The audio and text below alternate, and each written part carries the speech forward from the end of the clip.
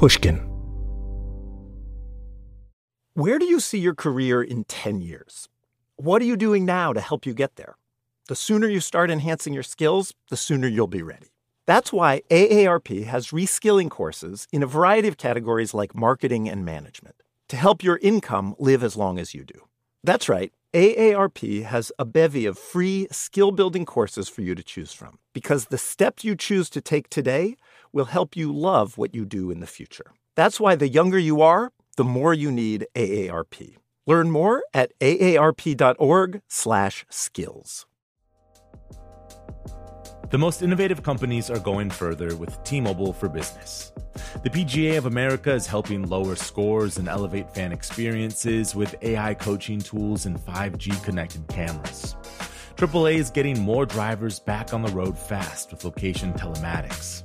And the Las Vegas Grand Prix is powering race day operations with 5G connectivity, giving fans an experience at the speed they deserve. This is accelerating innovation with T-Mobile for Business. Take your business further at T-Mobile.com/now. If you're looking for a new podcast but don't know where to start, here's one you can add to your list. The Jordan Harbinger Show. The Jordan Harbinger Show is aimed at making you a better informed critical thinker so you can get a sense of how the world actually works and come to your own conclusions about what's happening. Jordan talks to everyone from neuroscientists to CEOs to astronauts, authors, and performers. You might enjoy Jordan's interview with historian Yuval Noah Harari, the author of Sapiens, A Brief History of Humankind, or his episode with Fool Me Once author Kelly Richmond Pope on how fraud became a $1 trillion industry. Whether Jordan's conducting an interview or giving advice to a listener, you'll find something useful that you can apply to your own life in every episode of The Jordan Harbinger Show. That could mean learning how to ask for advice the right way, or it could just be discovering a slight mindset tweak that changes how you see the world. Search for The Jordan Harbinger Show, that's HARBINGER, on Apple Podcasts, Spotify, iHeartRadio, or wherever you listen to podcasts. This is a show about technological progress, and yet, in the year or so we've been making the show, we have not had a single episode about the most important driver of technological progress in the modern world. Semiconductors, microchips. Chips, as you know, are everywhere in the modern world, except on What's Your Problem? I apologize for the oversight, and we're going to fix it right now. I'm Jacob Goldstein, and this is What's Your Problem? My guest today is Chris Miller. He's a professor at Tufts University and the author of a book called Chip War: The Fight for the World's Most Critical Technology. The book explains not only how chips have become 1 billion times more powerful over the last several decades, but also how that extraordinary progress has made chips ubiquitous and essential and, increasingly, something governments are fighting over. The U.S. government right now is fighting to keep chip-making technology out of China. Also, the U.S. government is spending tens of billions of dollars to get companies to build more chip factories in the United States. And on a related note, most of the world's cutting-edge chips, almost certainly including the chips powering your phone right now, are made in Taiwan, a country that China claims as part of its territory and that China might invade or blockade or generally mess with in the coming years. Chris writes about all of this, and we talked a lot about it. But in order to really understand what's going on now and how we got here, we started out by talking about two companies in particular. Giant companies that are doing amazing things and that are absolutely essential to the global economy. Also, almost nobody in the U.S. ever talks about either of these companies. The first one we talked about is a Dutch company called ASML. They make this amazing machine that you have to buy from them if you want to make cutting-edge chips. Nobody else in the world makes this machine. The machine uses a technique called lithography to print impossibly intricate chips. To start, I asked Chris to explain how lithography has evolved. So the way you do it is by using light as your tool. Okay. And you shine light through a mask that has the pattern you want to imprint on the chip. Mm-hmm. So the light goes through where the holes are. It doesn't go through where there aren't holes. And by using essentially an upside down microscope at the outset, you could take something that was big and make it look smaller. Just like microscopes usually take something small and make it It's look like when bigger. you look through the wrong end of a telescope. That's exactly right. That's exactly right. So you basically take sort of like a stencil, you stick it on a microscope, you shine light through the microscope the wrong way, and you're able to basically print a chip that way. That's right. At least that's how it worked in the simple earliest days. So the challenge has always been to print ever smaller features on chips. And for a long time, visible light was perfectly acceptable printing device because it had a wavelength of several hundred nanometers, and that's pretty small. But a couple decades ago, we got to the point where chips already had features that were so small, visible light wasn't small enough or powerful enough to do the printing. So that is, yes, a wild moment, right? So the idea that like these things on the chip are so fine, so close together, that light is weirdly too big. Like they're smaller than like the wavelength of visible light. So this is the next problem. How does that get solved? You need to make a jump to a very different light source with a much smaller wavelength.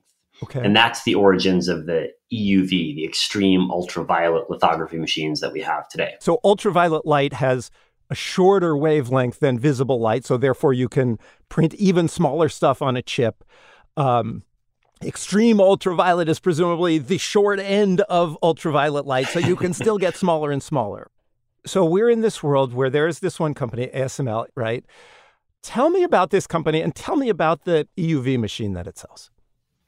So the machines themselves create EUV light by having balls of tin 30 microns wide, so 30 millionths of a meter wide, falling through a vacuum. Then first of all, what does that even mean, right? You say those words, but like why it's a ball of tin 30 microns wide falling through a vacuum? Like what's even going on? Why do you need falling balls of tin in a vacuum? Because this tin, when you strike it twice with an ultra powerful laser, will explode into a plasma that is 40 or 50 times hotter than the surface of the sun. And this plasma will release light with exactly the right wavelength, extreme ultraviolet light needed for lithography. And so then that light goes through some kind of a mask or stencil and makes the imprint on a chip? Well, the trick is that you need really unique mirrors, the flattest mirrors humans have ever made, to collect that light after it's produced by the plasma. And there's around a dozen of these mirrors inside of each machine that then direct it towards the stencil and then onto the silicon wafer. So those are the basic mechanics of the machine. How big is one of these machines? What's it look like? They're the size of a truck. Okay. And they look like they got wires and tubes of all sorts coming out of them from every direction. They're the most complex manufacturing tool humans have ever made. And inside of them, there are hundreds of thousands of component parts. So you say it's the size of a truck, like a pickup truck or like a semi-truck? What am I picturing? Like a semi-truck. Okay. It takes multiple airplanes to move one of these machines. Oh, interesting. Okay. And how much does it cost? Around $150 million a piece. So they're the most expensive machine tool produced in human history. So, okay, because this machine is so expensive and so complex, and because the market for it is so small, right? Only a few companies in the world make truly cutting-edge chips. We've wound up in this world where there is only this one company, ASML, that makes this machine. And that fact is really important in terms of trade and geopolitics and lots of other big things. And I want to talk about that. But before we do, I want to talk about one other big, important, under-discussed in the U.S. company that also has an acronym for a name. That company is TSMC, the biggest chip maker in the world. So tell me the story of TSMC. TSMC was founded by an executive named Morris Chang, who'd spent his career at Texas Instruments really building the US chip industry. And TI at the time was one of the leaders in chip technology. But he was passed over for the CEO job in the middle of the 1980s, was looking for something else to do, and was approached by the Taiwanese government to help build a chip industry in Taiwan. And he realized at the time that as manufacturing chips was getting more complex, and as the economies of scale to manufacturing were growing, because you needed more complex equipment, more specialized materials, that in the future, there would be a market for manufacturing services of semiconductors. And so he conceived this company not to design any chips. They've never designed chips. They only manufacture. And they serve a large number of companies, from Apple to AMD to NVIDIA, that today don't do any manufacturing. They only do chip design. And so when people talk about like Apple's own chip, when Apple starts using its own chips, Apple's not making those chips, right? In the same way that they're not making whatever, the rest of the iPhone, right? They're designing the chip, and it's actually being made in a factory in Taiwan, in fact? That's right. And I think if you look on the back of an iPhone, it'll say designed in California, assembled in China. And that's true, but it misses a critical step, because all of the key chips, not only in iPhones, but in most Apple products, are manufactured by one company in Taiwan. And so TSMC is now at the frontier, right? They are making the smallest, most advanced chips. No U.S. company is any longer at that frontier. So in that TSMC story, is there like a moment that is sort of the key moment when the kind of center of gravity in the chip world shifts from California to Taiwan? Yeah, the key shift was the smartphone. Huh. Steve Jobs actually went to Intel when he was conceiving the iPhone and asked if Intel would be interested in producing chips for this device. But at the time, it seemed a little bit crazy to think that people would want computer-sized processing on their phone. Intel thought it'd be a low-volume product and said no thanks. And he took it to contract manufacturers in East Asia instead, first producing it at Samsung, and then later turning to TSMC to be the exclusive producer of the iPhone's chips. And it wasn't just Apple. The entire smartphone ecosystem grew up alongside TSMC. And so today, TSMC produces around 80% of the world's smartphone processors. And a typical smartphone will have a dozen semiconductors inside, one for the Wi-Fi, one for the Bluetooth, one for the audio. And many of these chips are produced by TSMC. So your background, you're a scholar, and your background is basically in international relations, right? And not in technology or innovation. And it seems like that seems like an extraordinarily interesting and useful framework for thinking about chips, basically, right? For thinking about sort of the global semiconductor industry today. I mean, you have one company that's essential that's in the Netherlands. You have another company, maybe the most important company in the global economy, if I wanted to reach for it. TSMC is in Taiwan. Taiwan is an island right off of China that thinks it's an independent country, but that China thinks is a part of China. Semiconductors are like the most important thing in the world economy right now. Maybe oil, but you could make a good case for semiconductors. Like, that's a super interesting, super complex, fraught situation. How should we think about it? Well, I think you're right about how complex it is. And what is striking to me is the extent to which we think of industries like the chip industry as being globalized, and they're international, but actually the production is concentrated in a number of really key countries and companies. Joe Biden was in the Netherlands a few months ago, in part to make sure that ASML wasn't selling its fancy machines to China, right? Like, that's how important it is that the president is going to go there and be like, thank you for not selling these machines to China. Please keep not selling them to China. The Biden administration also imposed restrictions more generally on selling chips to China. It was last year. Like, talk me through that. Talk me through China's role in the global semiconductor industry. Today, China produces a fair number of chips, but almost all of them are pretty low tech. Okay. And when it comes to cutting edge chips, China is far behind the cutting edge of what can be produced in Taiwan or in the United States. And almost all chip making in China requires machine tools like lithography tools from ASML, other types of tools that are imported from abroad, from the US, from Japan, from the Netherlands. And because of that, the Chinese economy is critically dependent on imported chips. Is China trying to catch up? Are they going to catch up? They've been trying to catch up. Since 2014, the Chinese government has made semiconductors a priority, poured billions of dollars each year into the chip industry in China. But the problem is it's really hard. It's really, really hard to acquire these capabilities. And it's hard because we're talking about the most complex manufacturing humans have ever undertaken. The difficulty that Chinese firms have faced are twofold. First is that the market is so consolidated that breaking into it requires enormous capital investment plus really unique technologies. And so it's just hard to break into new markets when it comes to the chip industry, which is why you've seen in many segments of the industry, firms stay in their market position for years, if not decades. That's just an environment where new entrance is hard. Like becoming another ASML. It's like kind of not going to happen. Close to impossible. Yeah. That's right. Yeah. The other issue is that the U.S. government's been making it harder over the past around 5 years by cutting off China's access to certain types of tools, equipment, materials, software, and knowledge, because now it's illegal for U.S. citizens to work with certain Chinese semiconductor companies and transfer knowledge to them. And the U.S. wants to do this because it's afraid that if China develops more advanced chip-making capabilities, it'll apply these to military and intelligence systems. Which, of course it would. That's what all governments do, right? Exactly.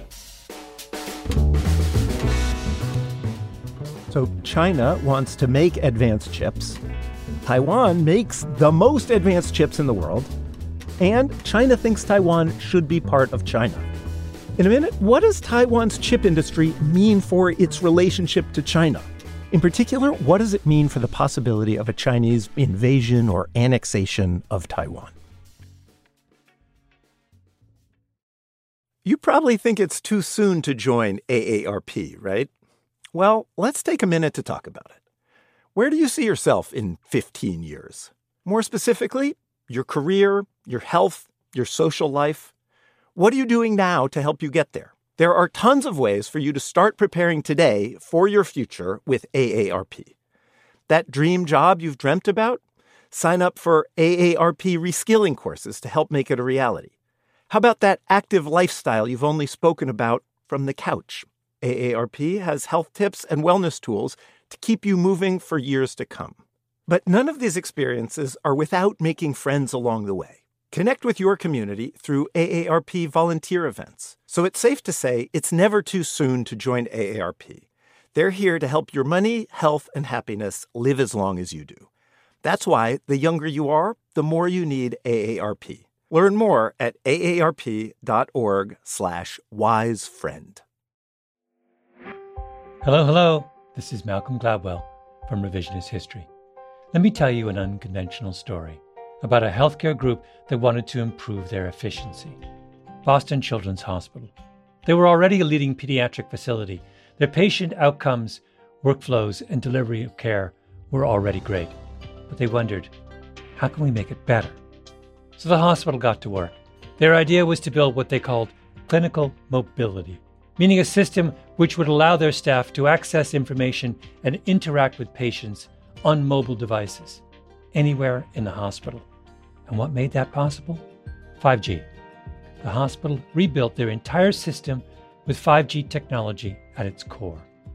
That infrastructure now supports thousands of phones and tablets so practitioners can communicate with patients on a whole new level.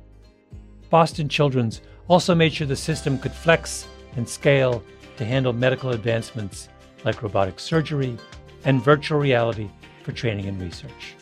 This was worlds away from how they had previously operated.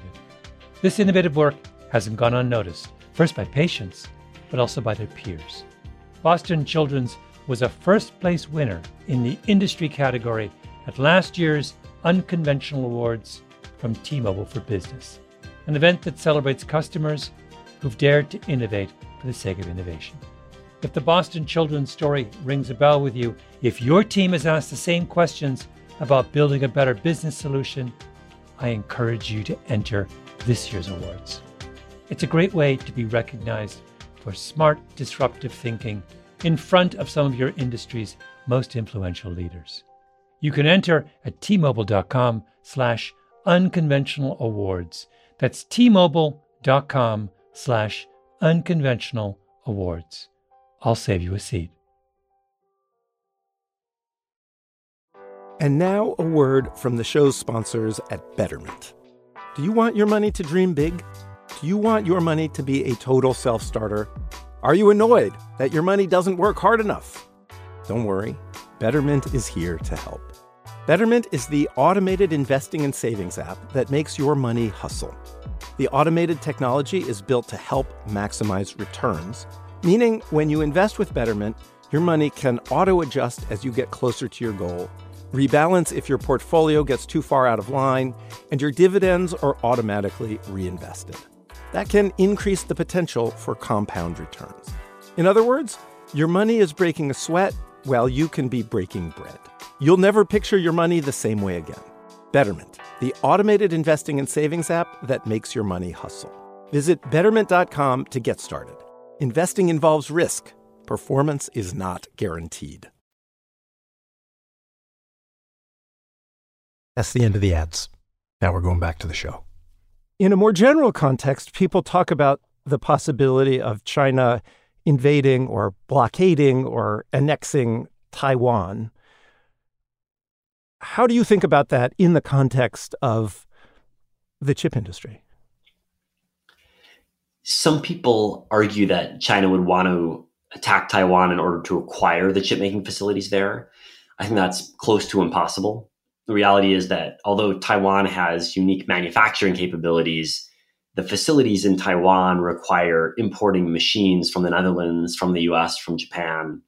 They require importing materials like silicon wafers and lots of ultra-specialized chemicals. And so they really couldn't operate without regular imports from abroad. So I think it's really, really unlikely that China were to attack Taiwan with the aim of seizing the chip-making facilities, because the Chinese leaders know that they'd be blown up in the process. It wouldn't be possible.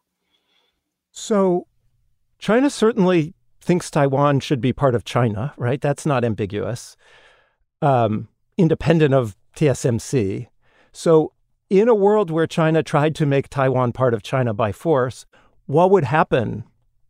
Like, what is the sort of set of probabilities you think about in terms of what would happen to the chip industry and the global economy more generally?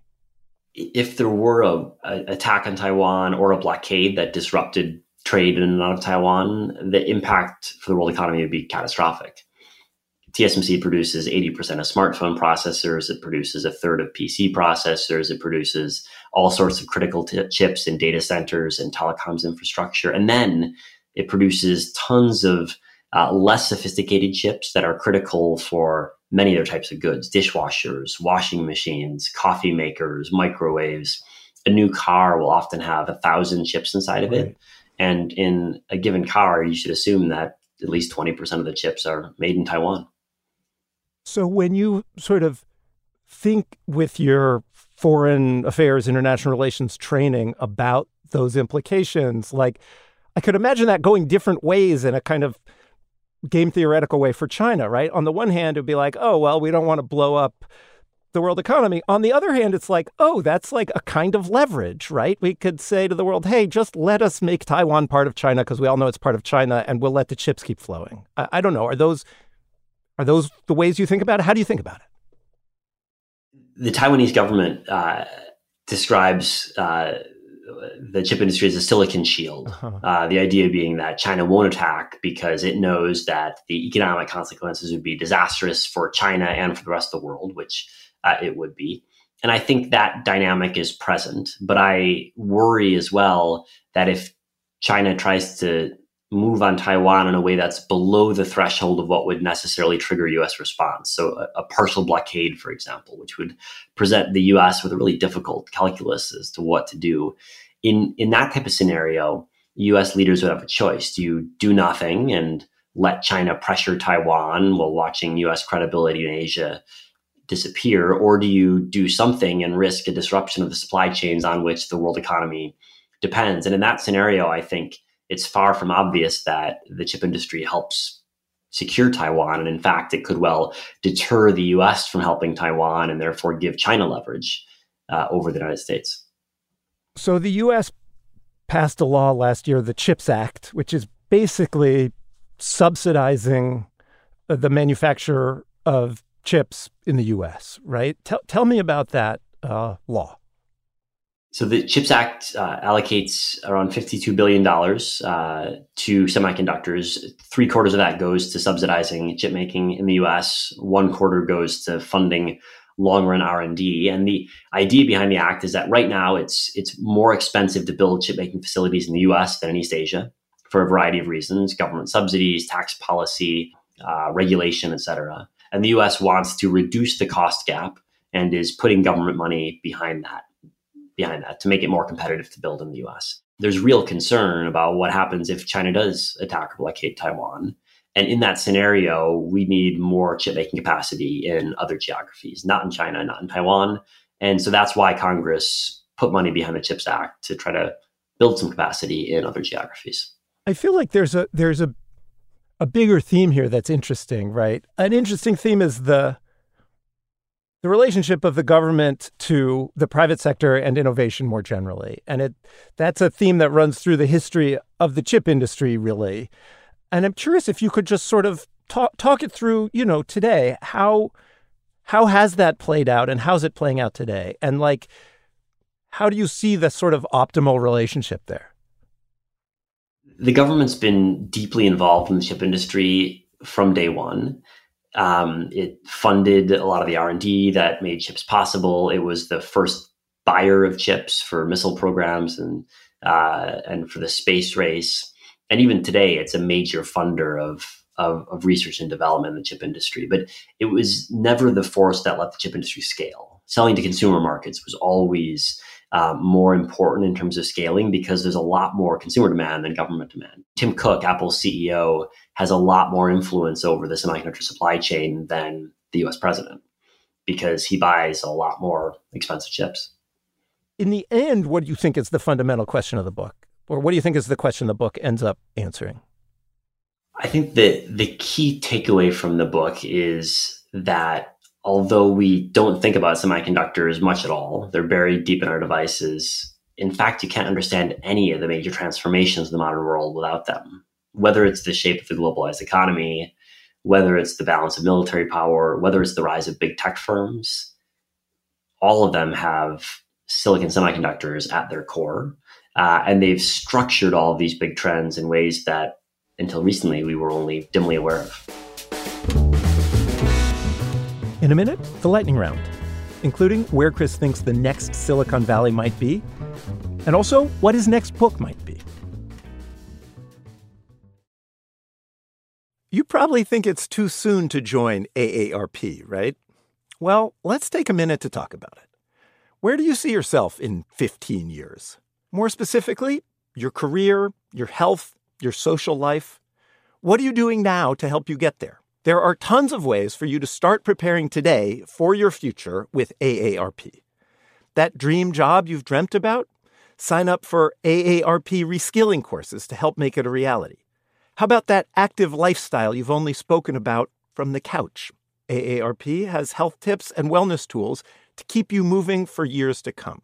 But none of these experiences are without making friends along the way. Connect with your community through AARP volunteer events. So it's safe to say it's never too soon to join AARP.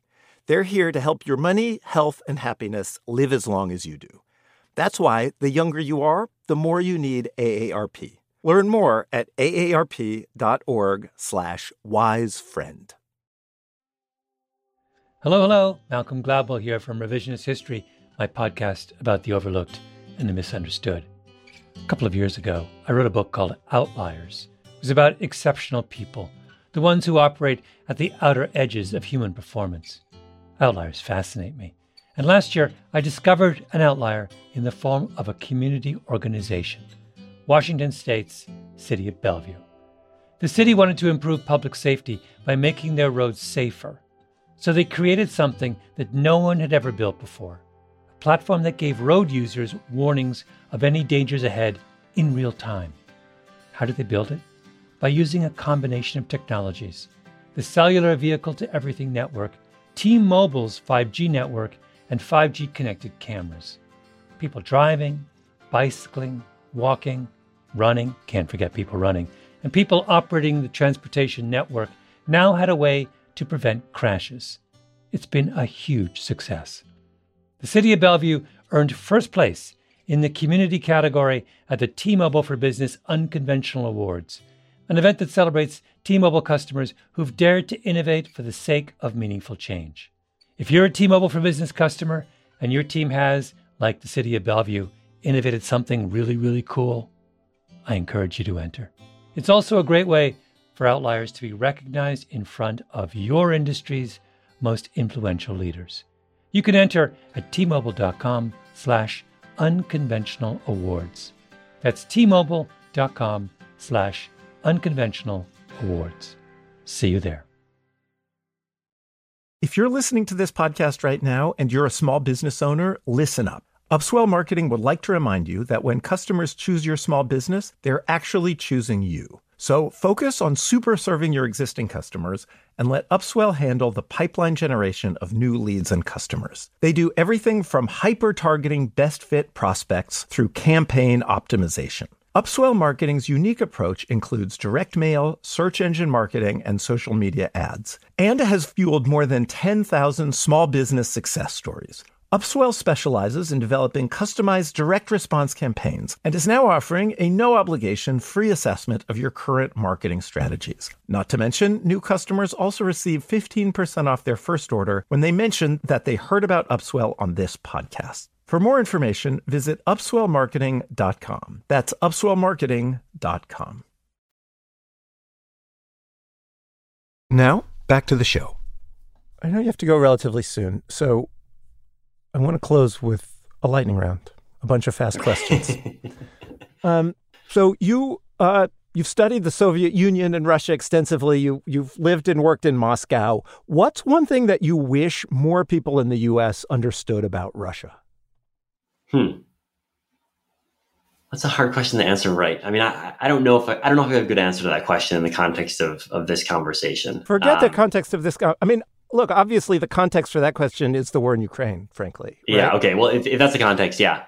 I think what's striking about Russia is the extent to which the Russian foreign policy elite, the people who make foreign policy in the foreign ministry and the Kremlin, they're convinced that their country is a great power on the world stage. And they're convinced that the way to make your country a great power is to assert it militarily and territorially.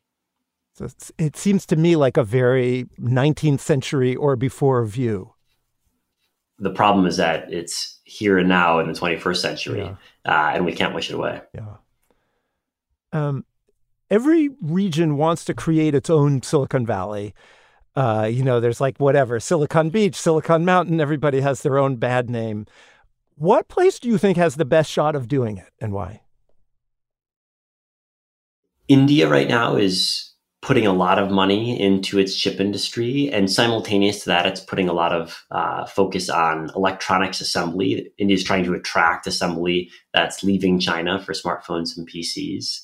And so I would say that although it's starting from a very low base, India is likely to substantially grow its chip industry over the next decade. What's one thing research universities get wrong about fostering innovation? Innovation is partly about science. It's partly about engineering, but it's also partly about business models. The innovations that really transform societies are those that have a business model that allow them to proliferate. And universities aren't nearly as good at producing business model innovation. In fact, they don't do any of it relative to producing engineering innovation or innovation in fundamental science. I mean, maybe the question was misguided as I hear you answer it, because maybe universities shouldn't be in the business of innovating business models. I guess there's a business school, but... Yeah, I think that's right. I think if you look at TSMC, for example, TSMC, Morris Chang had no unique technological or scientific insight when he started TSMC. But by starting TSMC, he has transformed the landscape of the global chip industry. And so I would put the founding of TSMC next to many of the other key innovations of the 20th century. But it wasn't a a Nobel Prize-winning innovation, even though it was arguably more important than many that have won Nobel Prizes. I mean, the fundamental innovation of TSMC was, we're not going to design chips. We're just going to make chips that other people design. It was just that, but that was huge. That's right. And it was informed by all sorts of technical knowledge, but the innovation was actually very simple and exclusively in the business model. What was the second most important technology of the last 50 years?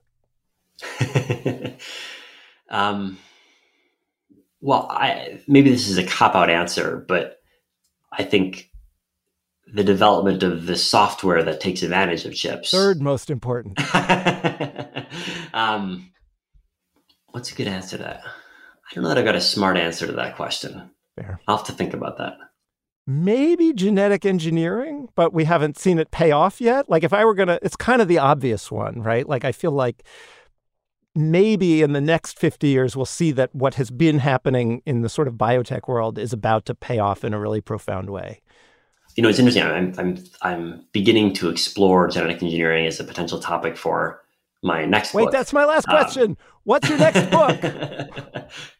Well, yeah. So I'm looking at genetic engineering and the intersection of biotech and AI as a potential next book. And if you start with the thesis that DNA is just code, then the intersection between computing and biotech seems really profound.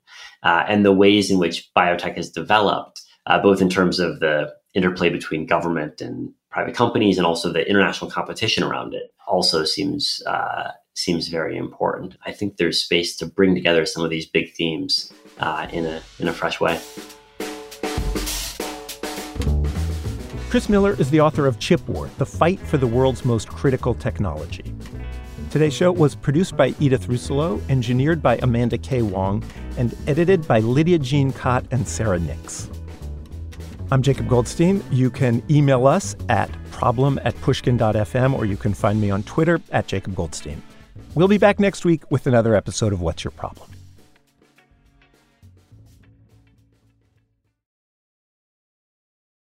If you're looking for a new podcast but don't know where to start, here's one you can add to your list. The Jordan Harbinger Show. The Jordan Harbinger Show is aimed at making you a better informed critical thinker so you can get a sense of how the world actually works and come to your own conclusions about what's happening. Jordan talks to everyone from neuroscientists to CEOs to astronauts, authors, and performers. You might enjoy Jordan's interview with historian Yuval Noah Harari, the author of Sapiens, A Brief History of Humankind, or his episode with Fool Me Once author Kelly Richmond Pope on how fraud became a $1 trillion industry. Whether Jordan's conducting an interview or giving advice to a listener, you'll find something useful that you can apply to your own life in every episode of The Jordan Harbinger Show.